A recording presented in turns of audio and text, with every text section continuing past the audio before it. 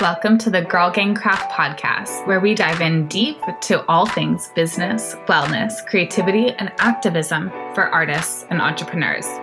We talk with impactful, female-driven companies and founders for an inside look at the entrepreneurial experience, where you'll come away with tangible steps to elevate your business. Are you ready? I'm your host, Phoebe Sherman, founder of Girl Gang Craft, artist and designer, and marketing obsessed. We're here to learn together how to expand our revenue, implement new organizational techniques, and cultivate best business practices as we work towards creating a life doing what we love. Let's get started. Hello, creatives. Before we get started on today's incredible episode, I wanted to make an announcement to all our local Bay Area babes. GGC is coming back in real life. Woohoo! Seriously, so excited. We will be hosting our first craft fair since 2019 this June 12th at Oakland Scottish Rite in the parking lot outside. So if you're a maker, you can go ahead and apply. Apps are open now until May 23rd at midnight. So head to girlgangcraft.com/apply to get that app in. Please read all the instructions carefully, pretty please. And if you're local and want to come shop, please do so. June 12th, 11 to 5. Seriously, we cannot wait. I'm so excited to be with you all in person, doing our thing.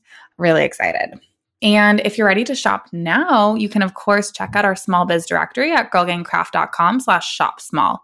Shop from 60 plus small female-forward brands from all over the U.S., from categories like jewelry, vintage, apparel, CBD sweets, and more. Check out Knotted Shop, feel-good fiber art, colorful bags, and pom-poms that pop. Follow on Instagram at knotted_shop and shop knottedshop.com. Coupon code GGC20 for 20% off. Check out Emerald Hearth, inviting balance into the home, one element at a time. Follow at Emerald_Hearth and shop emeraldhearthcreations.com. Coupon code GGC20 for 20% off. Plus, Chick of All Trade, brand design and illustration for businesses who are ready to take their branding to the next level. Follow at Chick of All Trade and take 100% off logo and mood board packages with mention of GGC. chickofalltrade.com. Again, get shopping from small femme-forward businesses we love. girlgangcraft.com/shop-small. Hello, creatives. Welcome to Girl Gang Craft, the podcast. Super excited here today to invite Molly Alliman to the podcast. Molly is a full-time health coach for individuals who are looking to make peace with food, stop dieting, and start their own intuitive eating journey. She works with clients one-on-one, offers online courses, and also a nutrition plan to help you transition from dieting to intuitive eating. Molly works with wellness entrepreneurs and offers one-on-one consulting as well as an online course, the Corporate Dropout Academy, to help launch and grow their business. For more information, visit balancebymolly.com and click the shop page. Welcome to the podcast, Molly. Thank you. So happy to be here. So happy to have you. I was trying to think about how I first connected with you, and I couldn't remember. It was through the internet at some point, and I know that we met at Renegade and maybe a couple other craft fairs. I don't know. Yeah, I used to frequent Renegade, both Renegade and West Coast Craft when I lived in San Francisco. And I think because a big part of my business that I don't talk about a lot is toppling the patriarchy. And since that's a big part of what you work on as well, I was definitely attracted to you and your business and what you're all about. I love it. I love the podcast because it's so great to be chatting on the internet with people and then to actually sit down and chat one-on-one. So it's great. Really excited to have you. Yay. Okay. So also we can edit this out too. We can just edit out anything. So you can pause or say start over. No freezes. Yeah. Great. Okay. Let me just write that down too. Freeze. Cool. Okay, so let's just get started right away. So how did you get your start in the nutrition world? Yeah, so I used to be, I'll probably get into this later, I used to be full-time in corporate banking, working with technology companies in the Bay Area. It was a really, really high stress job, very demanding and a lot of traveling. And health wasn't really a part of my job. It was very stressful. You're often just kind of eating by the seat of your pants whenever you have time to, grabbing on the go. There definitely wasn't really a lot of nutrition in my professional life. And in my personal life, I had my own journey with nutrition that kind of tied together before I left my corporate career to create my own health coaching practice. But really what it is when I started my own personal journey with nutrition, a lot of my colleagues started asking me about how I ate and how I approached nutrition and what I did when I was traveling and meeting with clients and kind of asking for advice. And so it kind of opened up this idea of, all these individuals who are working the corporate life, mostly pre-pandemic, right? We were traveling a lot and you're working 12-hour days and nutrition wasn't really at the forefront of your mind, and how to incorporate that into your daily life in a more impactful way. So that's kind of where I got my start. I went back to school. I went to a school in New York called the Institute for Integrative Nutrition, which took a more holistic approach to nutrition. That was wonderful. And part of the program also included how to launch your own business as well, which was great. So you were Bay Area and then New York and now Portland.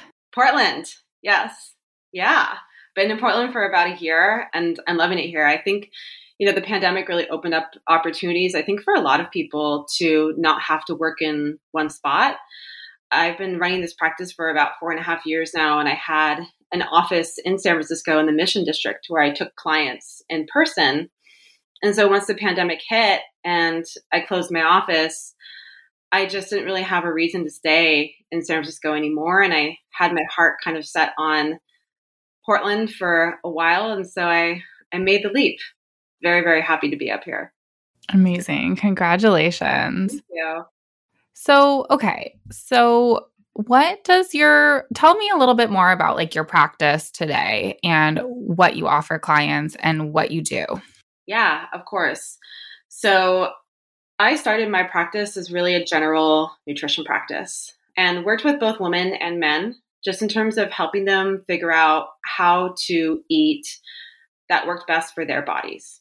Right. So really the idea of like bio-individuality, which means that food impacts each one of us in a different way.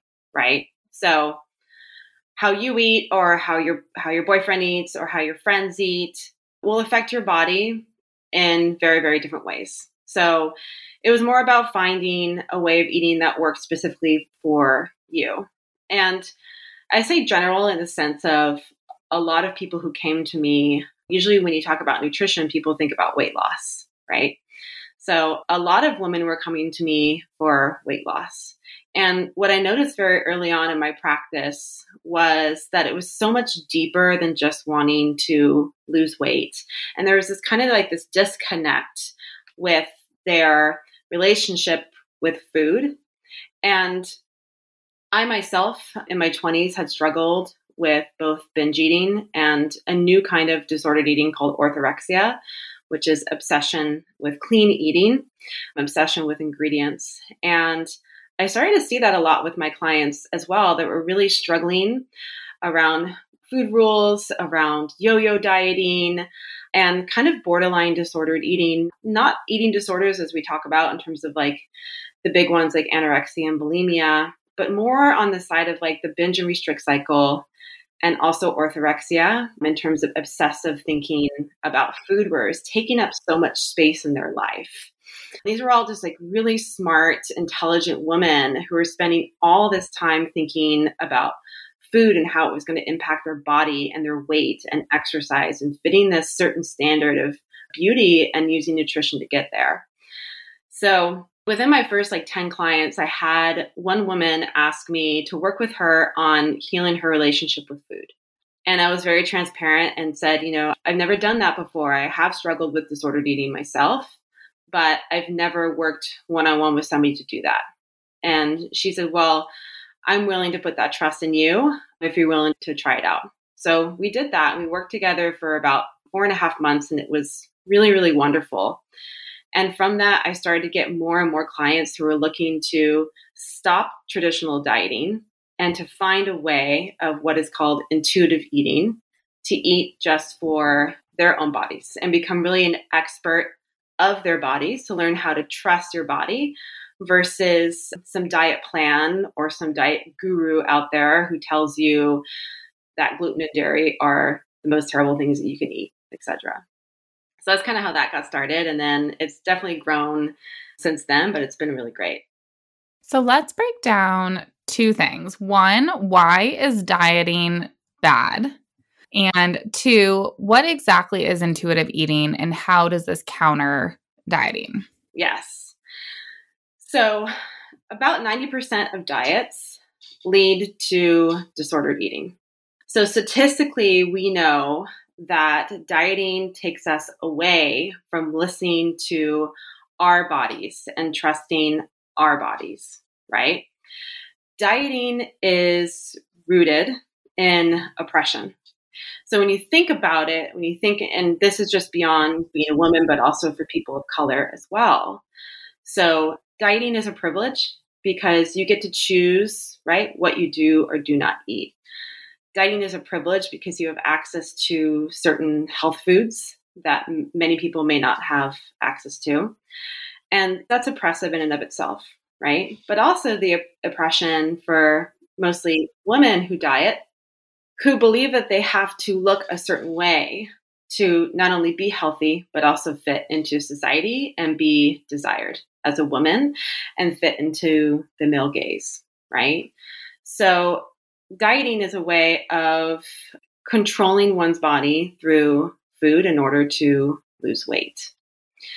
There is a part of dieting that's talked a lot in terms of if you have a chronic disease, right? So if you have autoimmunity, oftentimes you follow a specific diet for your health. That is very different than yo-yo dieting for weight loss. That can have severe effects on your metabolism and also severe effects on your relationship with food, which is why it can lead to disordered eating and eating disorders. And what is yo-yo dieting? Yo-yo dieting this is why like diet culture really exists. So yo-yo dieting is going on and off diets. So we probably heard about that, kids in the 90s, right? About Oprah Winfrey. Oprah Winfrey was a big yo-yo dieter. You watched her weight go up and down. She's a big spokesperson for Weight Watchers and would always talk about kind of what diet she was on and off of. So dieting, what it does is it hooks you. It gives you the promise, right, of weight loss. And usually in your first diet, you do achieve some weight loss, right? But what happens is a diet isn't sustainable. So I'm going to use like Whole30 as an example, just because that's one of my favorite diets to talk about because people put that in the category of a lifestyle instead of a diet, which is also what diet culture loves to do, right? So Whole30 cuts out major food groups. It cuts out gluten, it cuts out dairy, it cuts out grains, it cuts out legumes, right? It cuts out certain sugars. It's very restrictive. And so 30 days is hard enough, but to be able to sustain that diet long term, meaning going the rest of your life not eating gluten, dairy, sugar, grains, legumes, alcohol, it's pretty much impossible, right? So what happens when you restrict for that long period of time, your metabolism starts to slow down, right? And also, you at some point want to go out and get pizza with your friends. So eventually you come off it, right? So like you think about a yo-yo as coming on and off a diet, essentially. So you come off Whole30, you gain back some weight. Your metabolism is already slowed. So by the time that you yo-yo back to dieting again and restricting food groups, it becomes harder to lose weight. And so then you restrict more and it becomes hard to lose weight. And that's where the back and forth and the yo-yo happens. And that's what diet culture wants you to do because they wouldn't make any money if you only went on their diet one time. Yeah. Yes. So what is intuitive eating? Intuitive eating is essentially the opposite of traditional dieting. So intuitive eating doesn't impose guidelines about what to avoid or what to eat or when to eat. So intuitive eating says that you can be your own expert of your body and its hunger signals, period. And that's it.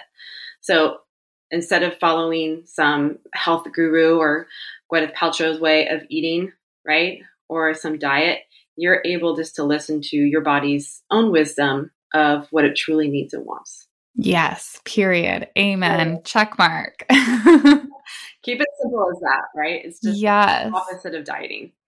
Yeah, I want to just like give a little bit of my personal experience in here also. I mean, so I have a history of eating disorders, bulimia, and just like restrictive eating, or maybe not actually restrictive eating, but restrictive eating in my brain. I remember going to Weight Watchers when I was like 11 or 12 or something. And I was like a tiny human there. Like there was no reason for me to be in Weight Watchers. My friend was doing it. Looking back, she had her own stuff that she was working through and a parent that was telling her to work through it. I'm not sure if I phrased that correctly. She had a mother that was bringing her to Weight Watchers, and obviously there was their own stuff associated with all of that. But yeah, so I found intuitive eating. I went to therapy a couple times for bulimia, and in college went to therapy for someone who specialized in eating disorders, and she gave me the intuitive eating book. I don't know the author of or which one, if there's multiples or Evelyn Triboulet is the main. Okay. Yeah. That sounds familiar. Yeah. And it really revolutionized everything. That and mixed with yoga, I think really sort of fixed my bulimia, I think, and fixed my disordered eating. But I think the restrictive mindset comes in waves for me. And obviously my own relationship with my body comes in waves too. Yeah, but intuitively eating is something that's, I like to say it's a practice too, because you have to keep practicing it. You do. I mean, it's kind of like yoga being a practice as well. Intuitive eating is a practice. And usually the cycle of restriction is related to body image. And most women and most clients that I work with are triggered by any changes in their weight. And anytime there's a change in their weight or they have a bad body image day, this usually is what triggers restriction, right? So restriction can come in many different forms, and it can be very tricky, right? In terms of like identifying it when it's there. And restriction really is what causes a binge, which is usually what might cause a purge as a result of it, right? So I always say to my clients that you're not a binger, you're not a purger, you are a restrictor, number one. And what you should try to heal is actually the restriction. And when I say restriction, breaking it down further, is not only the physical restriction of the food, but also any mental restriction and emotional restriction as well, which is probably why yoga was really, really helpful for you, right? Because what disordered eating does is it creates trauma within our body, right?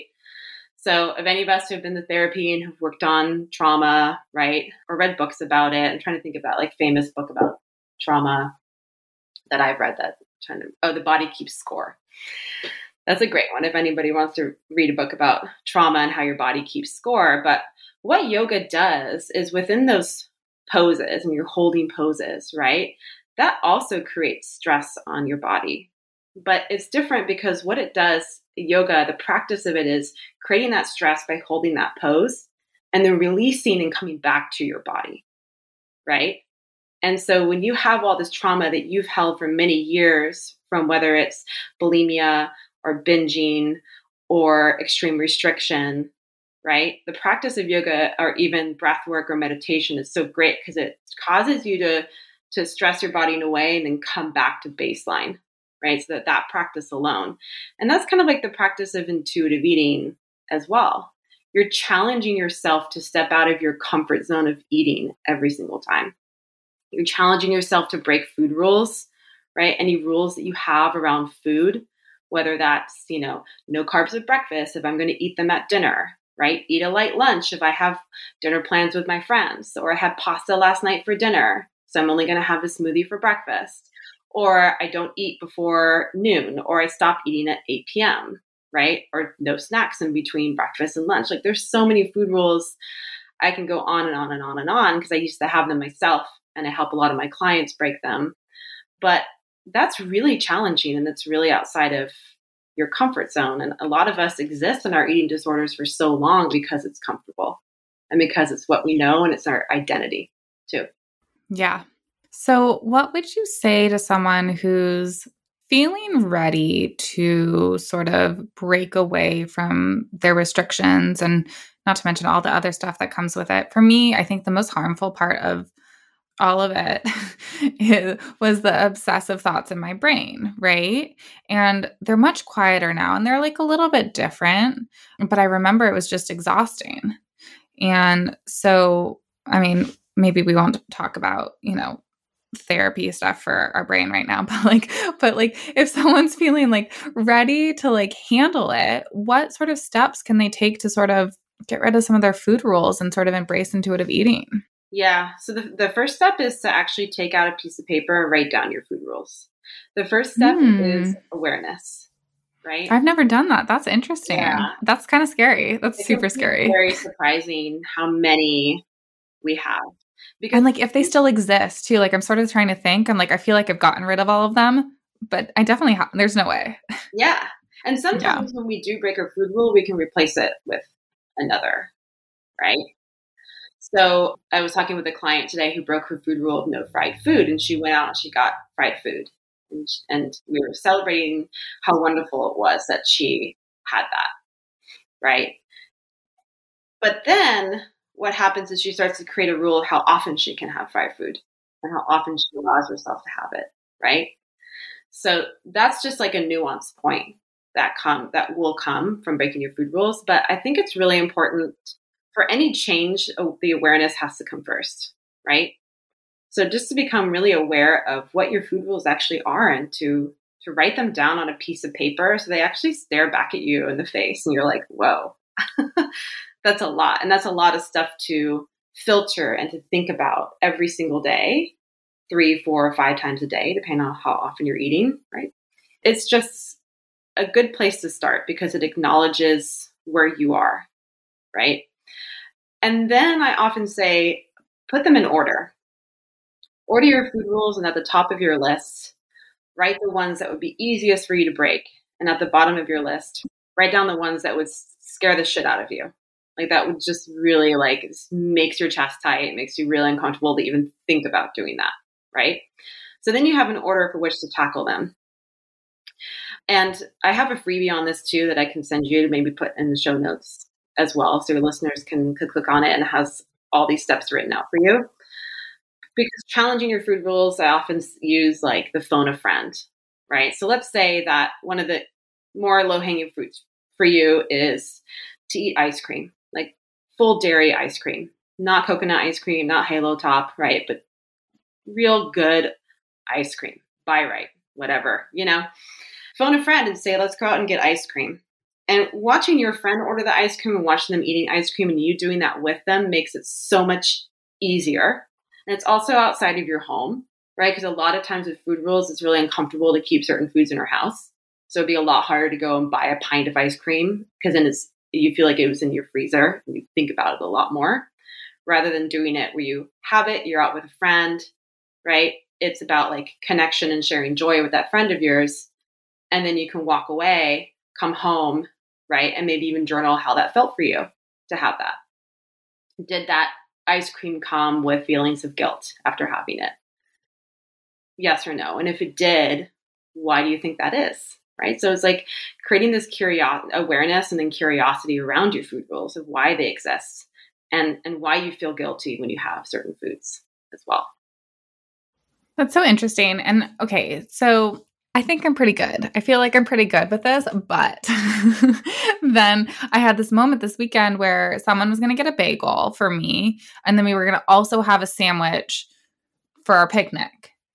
And like that was too much for me. And then I was sort of like, okay, we'll do that. I feel like there's a gray area. So like, how do you know when it's like, this is a food rule versus maybe I just know that I don't like having that much bread in my tummy in one day and I know I'm not going to feel good. Like when our connection to our food intuition is so severed, like how do we figure out what is a food rule and what is our actual connection with our body? Does that make sense? Totally. And I think the question to ask there, right, is it healthier to obsess about the type of food that you're eating? Meaning, like, is it healthier to obsess about having carbs for breakfast at lunch than it is to have it, right?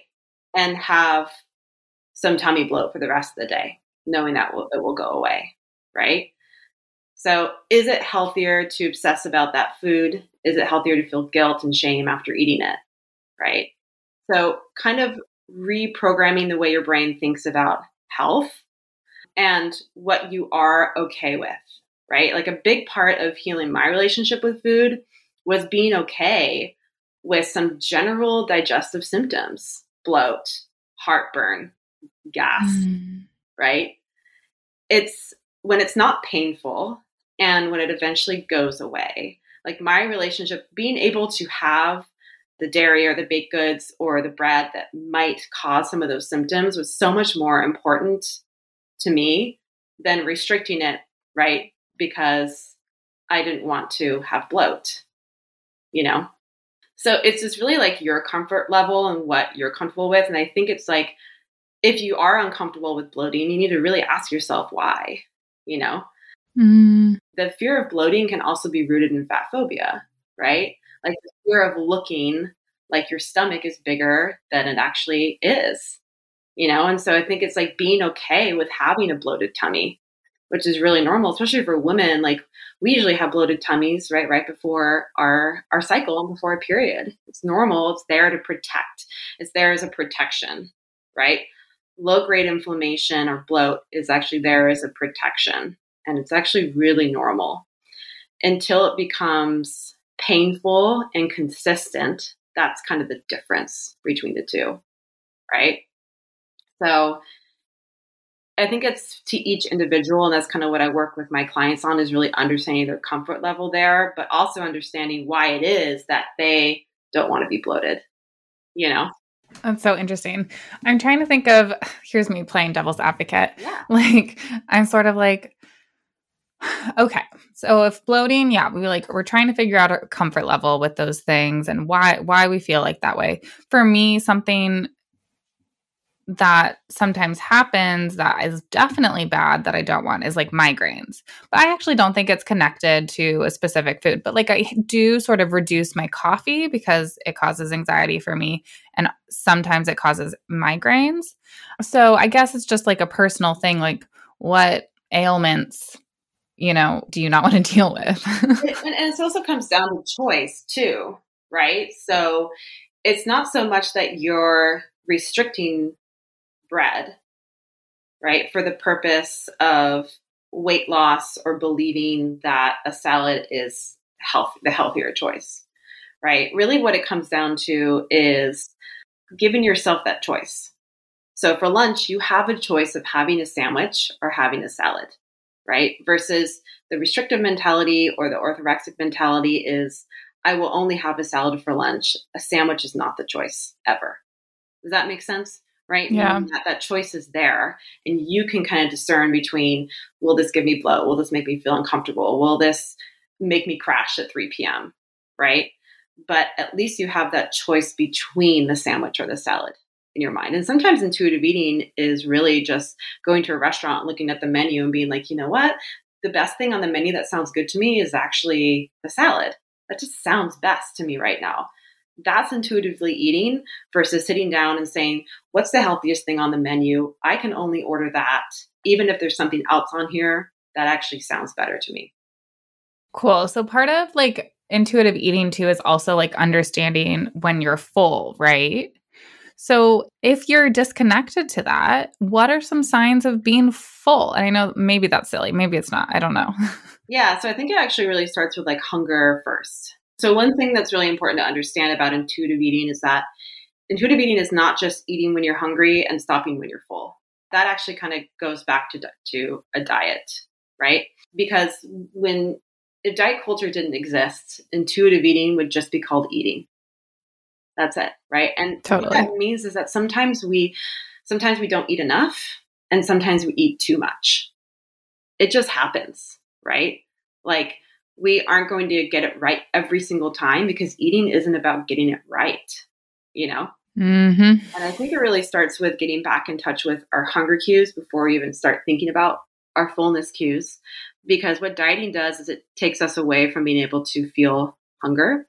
So let's say that, another form of dieting is intermittent fasting, like skipping breakfast and ignoring hunger and not eating until noon or 1 p.m., right? The more that you ignore that hunger, the more your body kind of gets used to it, right? Or let's say you're on Weight Watchers, right? It's not really about what you're hungry for. It's about how many points are in that certain meal. So hunger, we usually traditionally think about hunger as like stomach pangs, right? And if we don't feel that, then we're not hungry. There's so many other types of physical hunger, right? So there's hunger in terms of mood. So when you become really irritable and snappy and short, we all know that, right? There's hunger in terms of our head, where we feel really kind of out of it and we can't focus at the task at hand. And then there's so many different other physical hunger cues that we don't think about, right? And so paying attention to other physical hunger cues is going to be an important part of recognizing that. So I always have my clients start in the morning. And if they're skipping breakfast, to really start to think about when they first feel hunger in the morning and what kind of physical hunger it is. Another sign of hunger is also emotional hunger, right? So when we're stressed, when we're sad, we just had a fight with our mom or our boyfriend, we're bored. There's another one too. And we're eating out of pure emotion and not for any physical hunger. And that's actually just as valid, right? Like going through a breakup and just needing that chocolate cake or whatever it is, right? And to cry through it and have that chocolate because it's a way of self-soothing in the moment. Emotional eating is actually very normal, and it's not a bad thing. And so I think just getting back in touch with when you have physical hunger and when you have emotional hunger and what that feels like for you. In the intuitive eating book, they do talk about that. So another really good place to start with intuitive eating is to buy the workbook that supplements it. So a lot of great worksheets in there for hunger and a lot of worksheets about fullness as well, because fullness and satiation are two different things, right? So I'll give you an example of that. You go out to dinner and you have this like fantastic dinner. You go to Flour and Water and you're like, I'm so. That's so funny. That's what I was thinking too. I used to live right there and I miss that place. You're full and then they bring out the dessert menu. And you're like, what would really satisfy me is just a little sweet thing at the end, right? So you can be full but not satisfied. Another example of that is like you're on the couch watching Netflixing and chilling and you eat a lot of popcorn and you feel super full, but you're still kind of like hungry because you're not satisfied because it wasn't a meal, right? Didn't have all the components of all the macronutrients of like protein, fats, and carbohydrates, but you're full because it was like so much fiber, but you're not satisfied because it wasn't a meal. So those are just two examples of the difference between like fullness and feeling satisfied or satiated. And sometimes you feel one and not the other. Sometimes you feel both, and that's okay as well, too. And it also, I love that. Fullness is different than being satiated. Yeah. So yes. So being full versus being satiated. Yeah. Okay. Just quick personal question. Do you like to end your meals with savory or sweet? I usually like to end with sweet. Okay. I don't always need to, and that has been a really great thing about intuitive eating for me as well, is that I used to believe that sugar was addicting. I used to believe that I was addicted to sugar and I constantly craved it all the time. And with intuitive eating, I realized that the only reason I felt addicted to sugar was because I was depriving myself of it, right? So I did a lot of like the healthy baking, where if I was going to bake cookies, I would have the like almond flour and coconut sugar cookies. What would happen is I would find myself eating like 6 of them instead of 1 or 2, because what I really wanted was just flour and sugar. And I wasn't giving that to myself because I didn't believe that white flour or white sugar could be part of a healthy diet. And it wasn't until I started allowing that back in, right, that it went off. I'm like, I'm not addicted to sugar. It's just that I haven't had it for so long that when I do have it, it's like this like manic state of like extreme pleasure and not being able to stop because I've been deprived of it for so long. Right. So now sometimes I buy cookies and I like forget that I have them. This happened to me the other night. I was like, I opened my freezer and I was digging around for something else. And I was like, oh, I forgot I had these, like, the cookie dough from Trader Joe's that you can pop in the oven. I was like, I forgot I had these. And that was so great. And then I had them like a couple nights later when I felt like them. But I'm definitely a sweet person. And that had been a big part of my journey, coming back to allowing sugar in my life again. So what would you say? Okay, again, devil's advocate. That's my job here. What would you say to people who want to do intuitive eating and get rid of their restrictive mindset, but are scared of gaining weight? Yes. So intuitive eating is not a diet for weight loss. Intuitive eating, you might lose weight, your weight might stay the same, or you might gain weight, right? So I think before you cross over into the realm of intuitive eating, there probably needs to be some work done on body image, right? And why you do have a fear of gaining weight. Is it because you perceive that gaining weight is unhealthy?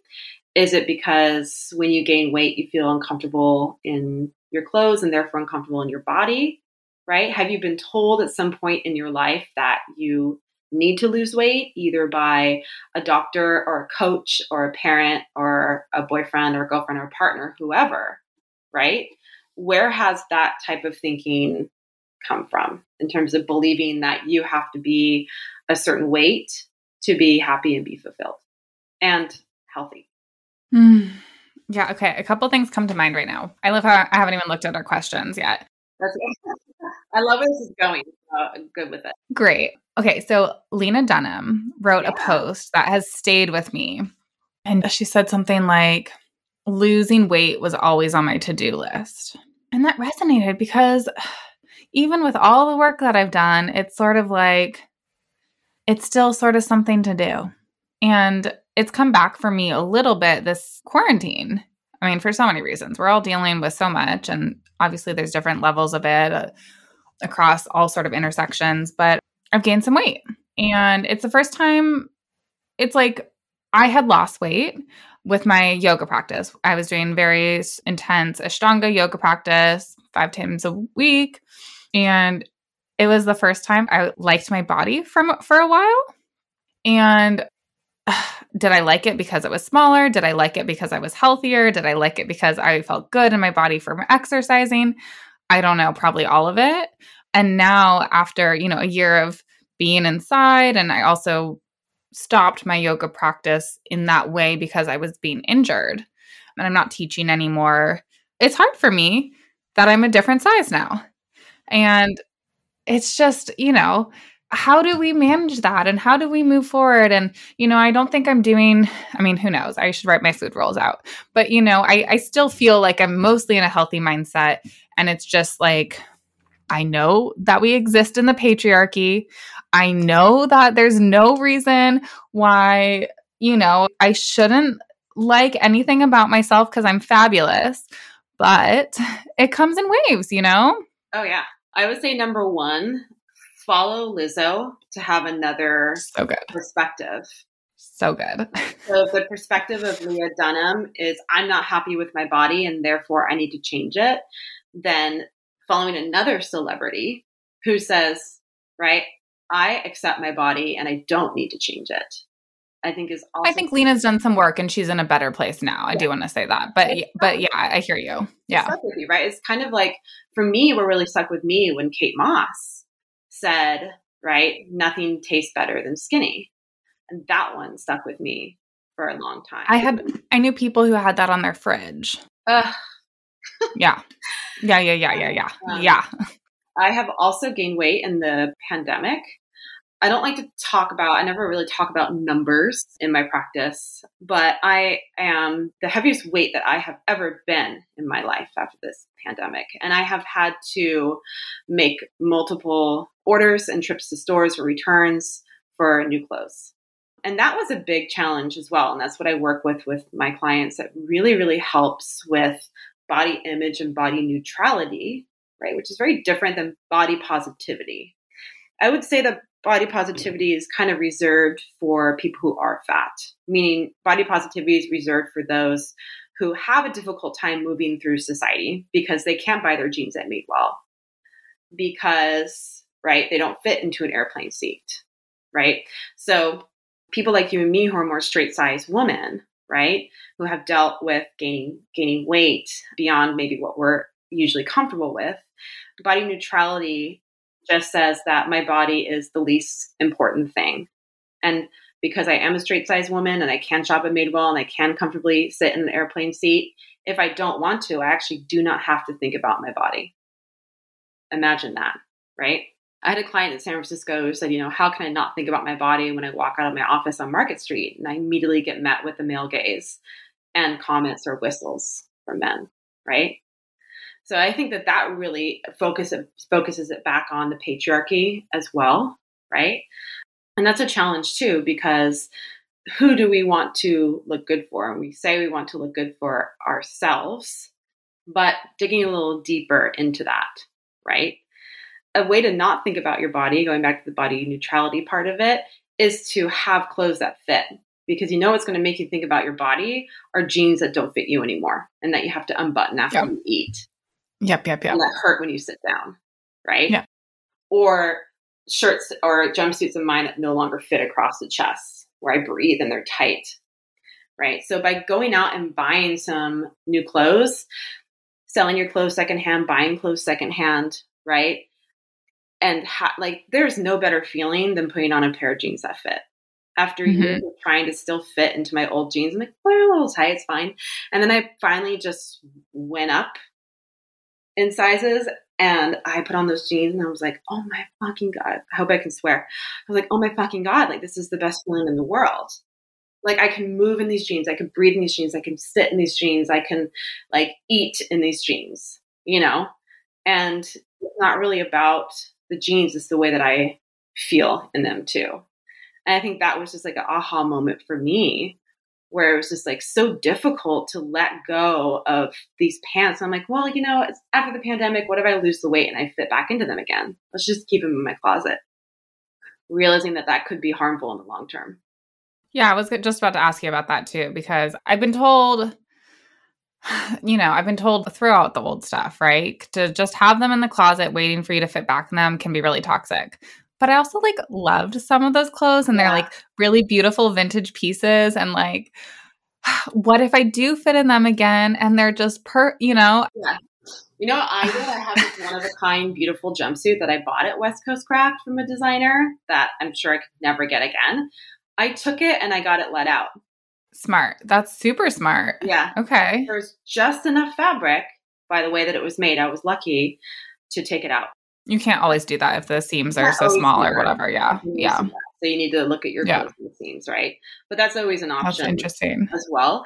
I think just clothes dictate so much about how we feel about our bodies. So it's what if we wore clothes that allowed us? Now it's the summer. And so I'm just all about maxi dresses. I'm just all about flowing, whatever, letting my butt jiggle underneath that. Hell yeah. I just for me, the big thing for me is cellulite. And I realized once I healed my relationship with food and stopped dieting, my cellulite came back. And that was really hard as well to see pictures of myself in a bathing suit with cellulite.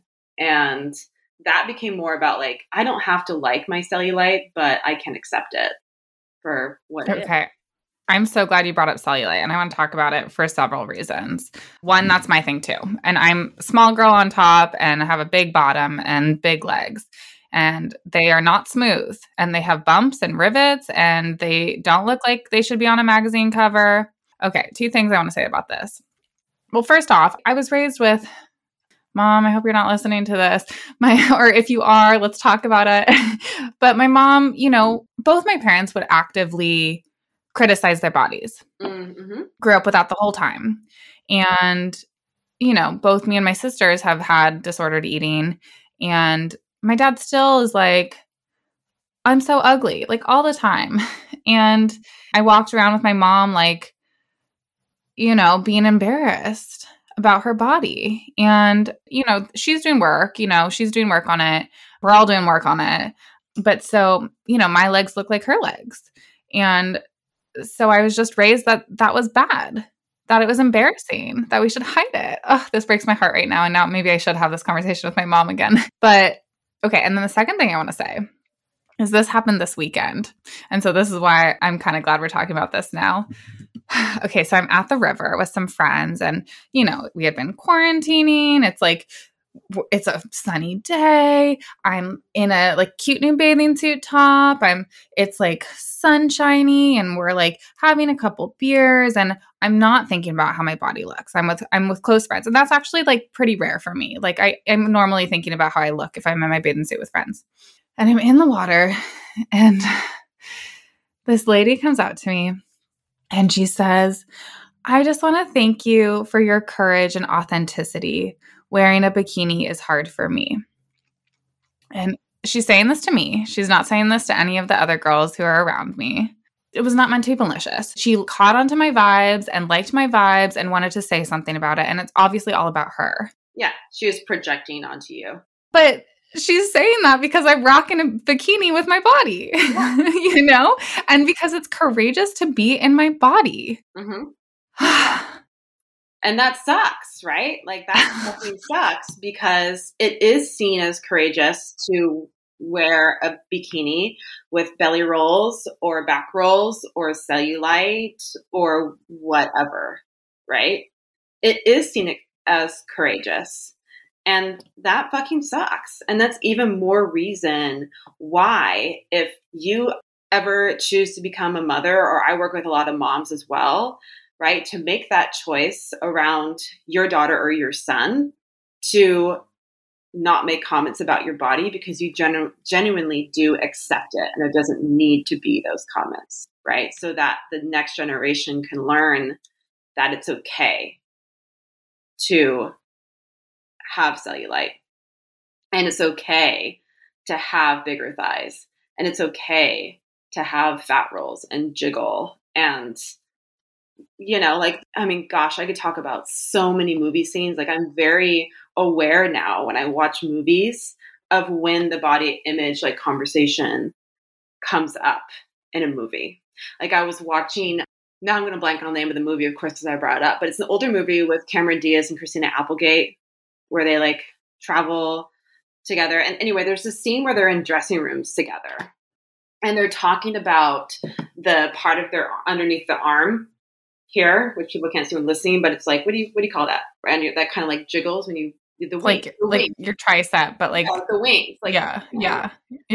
And they were talking about like they did this thing where they put their arms up and they would say 28 for perky boobs, right? Or 22 for perky boobs and arms down, 28 for saggy boobs, and they go like 22, 28, 22, 28, and then they would look at the wings and go like this and say, "What is this? What is this?" And they would like laugh about it. And I was just like, oh gosh, like that is so, because I watched that movie when I was in my 20s, right? And I was made to believe that everything had to be perky, everything had to be tight, right? And that as you get older and your body starts to fail you, right? It's this idea that like your body is like failing you as you get older and things start to sag and jiggle and move a little bit more, right? And it is like really, really, really fucking sad that has to be seen as bravery to be out in a bikini, right? Because we exist in a society that idealizes thinness like so much, and when we think about the information that we take in, not only in like film or TV shows, but man, social media, right? There's some really great accounts on social media that talk about angles, how people or models, when they pose for photos and angles that are used and certain lighting that is used, right? So when you're in direct sunlight, you can see your cellulite a lot more than when you're in low light or in shadow, right? An ex-boyfriend of mine was in LA one time. He was meeting with a friend of his that actually was in film, and he walked out of the editing room to go to the bathroom. And as he was passing down the hallway, he was kind of looking in other rooms. And one of the rooms was editing an Iggy Azalea, a music video. And they were editing out her cellulite in the music video. And I was like, gosh, that is so awful because then Iggy Azalea has a beautiful, round, luscious bottom, feels that she can't show her cellulite in a music video. And not only that, but then it makes it very unattainable for women to believe that they can have a Kardashian butt without cellulite, right?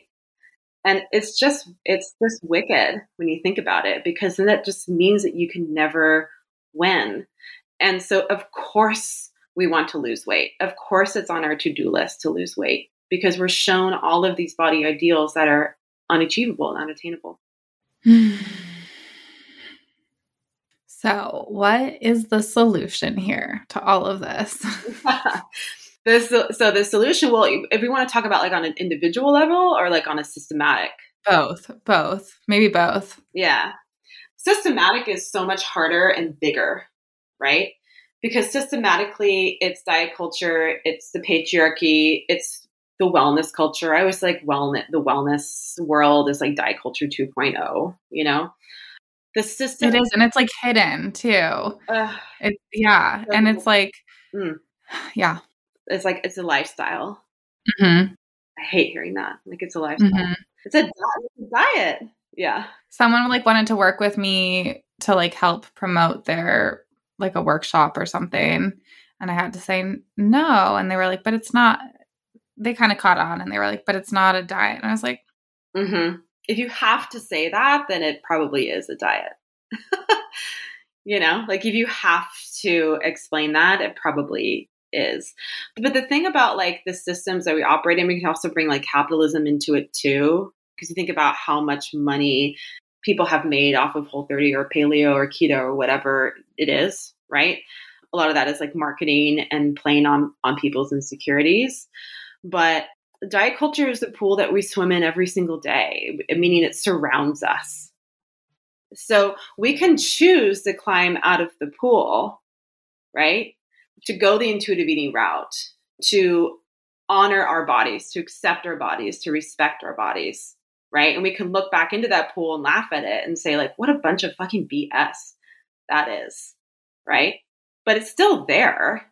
It's kind of like you're talking about anxiety, and I've dealt with anxiety myself. When you work on anxiety, you learn all your triggers that to stay away from in order to keep your anxiety and the symptoms at bay, right? You can step away from whatever those triggers are. With diet culture, you can't step away from it. It's there. It's there with the woman who walks up to you on the beach and compliments you on being brave in your bikini, right? It's there in the movies, the TV shows, the social media, at the doctor's offices. It's everywhere, right? So we're not going to be able to get away from it. But I think that systematically on a level, right, the more people who fight against it, the more people who choose not to diet, who choose not to change their bodies, right? Like a big part of my health coaching practice for me, right, is fighting against that system by, if I can get more women to stop dieting and to start focusing on things other than their bodies, right? Like, do we, like, from the corporate level, like, do we think that men go into boardrooms and talk about their diet? No. We're talking about strategy. And you have so much more time. I mean, imagine all the time that we spend hating ourselves and like what we would do with that time if we got it back. Change the world and not your body. Yeah. I always say, I'm like, change the world and not your body. Imagine how much more women can do. And that's actually how you start to topple those systems, right? And I think back to like the movie thing that you brought up too, about like women bonding really over their bodies and that they don't like them. Yeah. I mean, I was talking to my mom about this too, and it's like really, it's a generational thing, and maybe it's not, and it's like certain bubbles and whatever, but like just the bonding over hating ourselves thing. And like, I've been there in middle school. Like I've been there. I'm not about that life anymore. And if like, you know, it's uncomfortable now if someone brings up like, you know, if someone is like saying something about their bodies, like in a group, it's uncomfortable, right? Yeah, it's like, totally. How do you, and like, I'm not dealing with that with my, you know, current friendships. We're not talking about that, but like when someone does too, it's like, it's even, because I'm so not used to that anymore, it's a super trigger, and how do you respond to these things? It's really, yeah, it's interesting. Yeah, I think it can be really triggering. And that's just having a conversation with that friend on the side and letting them know that that is triggering for you.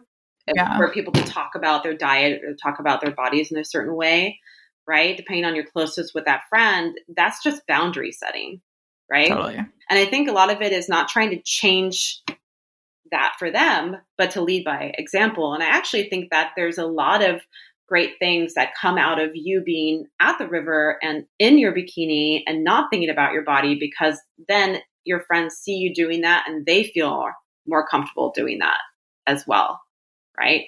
The more that you're comfortable and confident in your body, people pick up on that, right? And they're like, oh, if she can do that, like, so can I, you know? It's totally Yeah. fine too. Or even think about it like when you're like out eating too, and you see someone eating something that you would never like. I've never ordered that. She's just sitting there, just eating that bowl of pasta or whatever. Like maybe I can try and order a bowl of pasta too, or just whatever it is. And I think that goes a long way for like mothers and daughters as well, especially because I do work with a lot of moms with younger children who are kind of like in that range, right, of like 3 to 6 years old, where it's very like impactful to hear their mom talk about their diet, talk about the way they eat, talk about what they don't like about their body. And instead of trying to teach your daughter certain ways of thinking about it, just be the example. Just be the example, because they'll pick up on that. Just like you did, right? Just like I did watching my mom buy all the cellulite creams, for her legs and butt. Just embracing it instead. And I think that like, one thing that gaining weight has done for me that I actually really love and that I did not expect was that it made me feel like a lot more confident sexually, which I never expected that. And that like now when my current boyfriend like grabs on to like the fat on my sides or my stomach, like during sex, I'm like, yes, like more cushion for the pushing, I love it. I actually love that. And Hell yeah. I was like, I didn't even think I would feel empowered by that, but I actually like totally do. And I thought that a lot of that came with weight gain would be like that, not confidence of being naked. But now I'm just like, yes, bring it. So I think it's like different for everybody. And I think that I have good and bad body days too, as well. I have days of like frustration, thinking about like restriction, how I'm going to work out to change it. And then, but the individual fight against it is just being like, I don't have to do that. Like I really felt like a tuna melt today, like just a great tuna melt on sourdough bread with the cheese, and everything, avocado on it, and I had this thought. I was like, I woke up a little bloated and like my jeans weren't really fitting that well. Should I really be eating the tuna melt? And I was like, fuck yeah, I should be eating the tuna melt because that sounds good.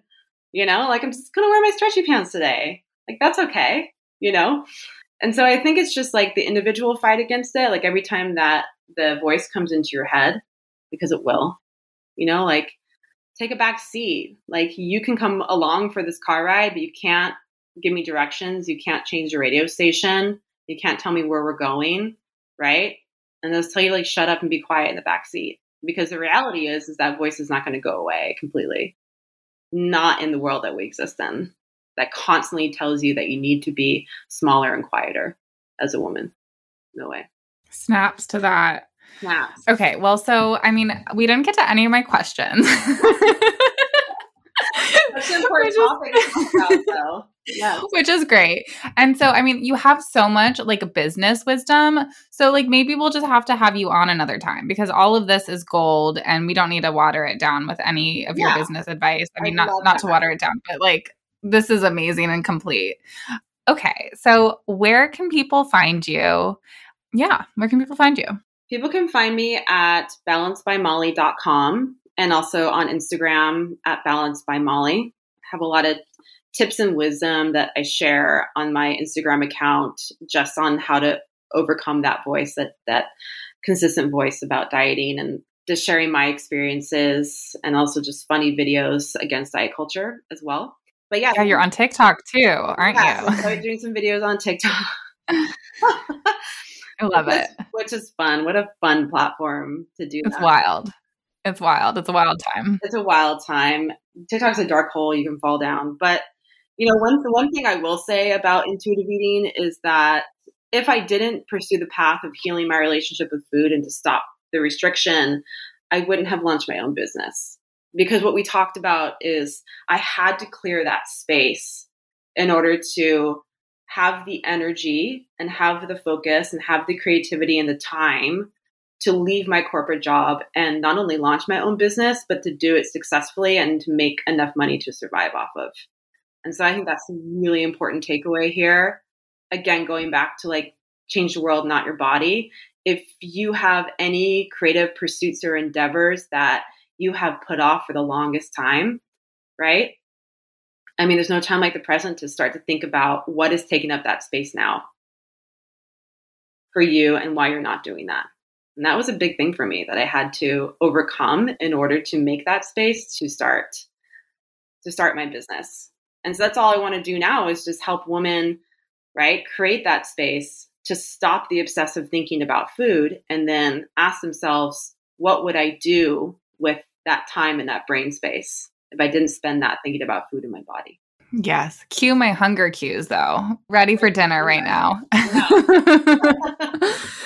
Okay, but seriously, this has been so amazing. I'm so inspired. And we will have to have you back because I know you have tons of business knowledge. So you all go follow her on both TikTok and Instagram. Is your handle the same on TikTok? It's the same. Yeah, I have no TikTok followers. It's funny, I don't. But yeah, give me some more followers. Every time I get one follow, I'm like, oh my God, I'm famous. And I'm like, me too. But I love all your dancing. I'm really going to embrace tap dancing myself on TikTok. Yes. So I would love to see that. I love that. That's awesome. Yeah. But I love that. Okay. So everyone follow Molly and we'll link the food rules worksheet. Yeah. I'll email that to you right now. Awesome. Okay. Thank you so much, Molly. Good to see you.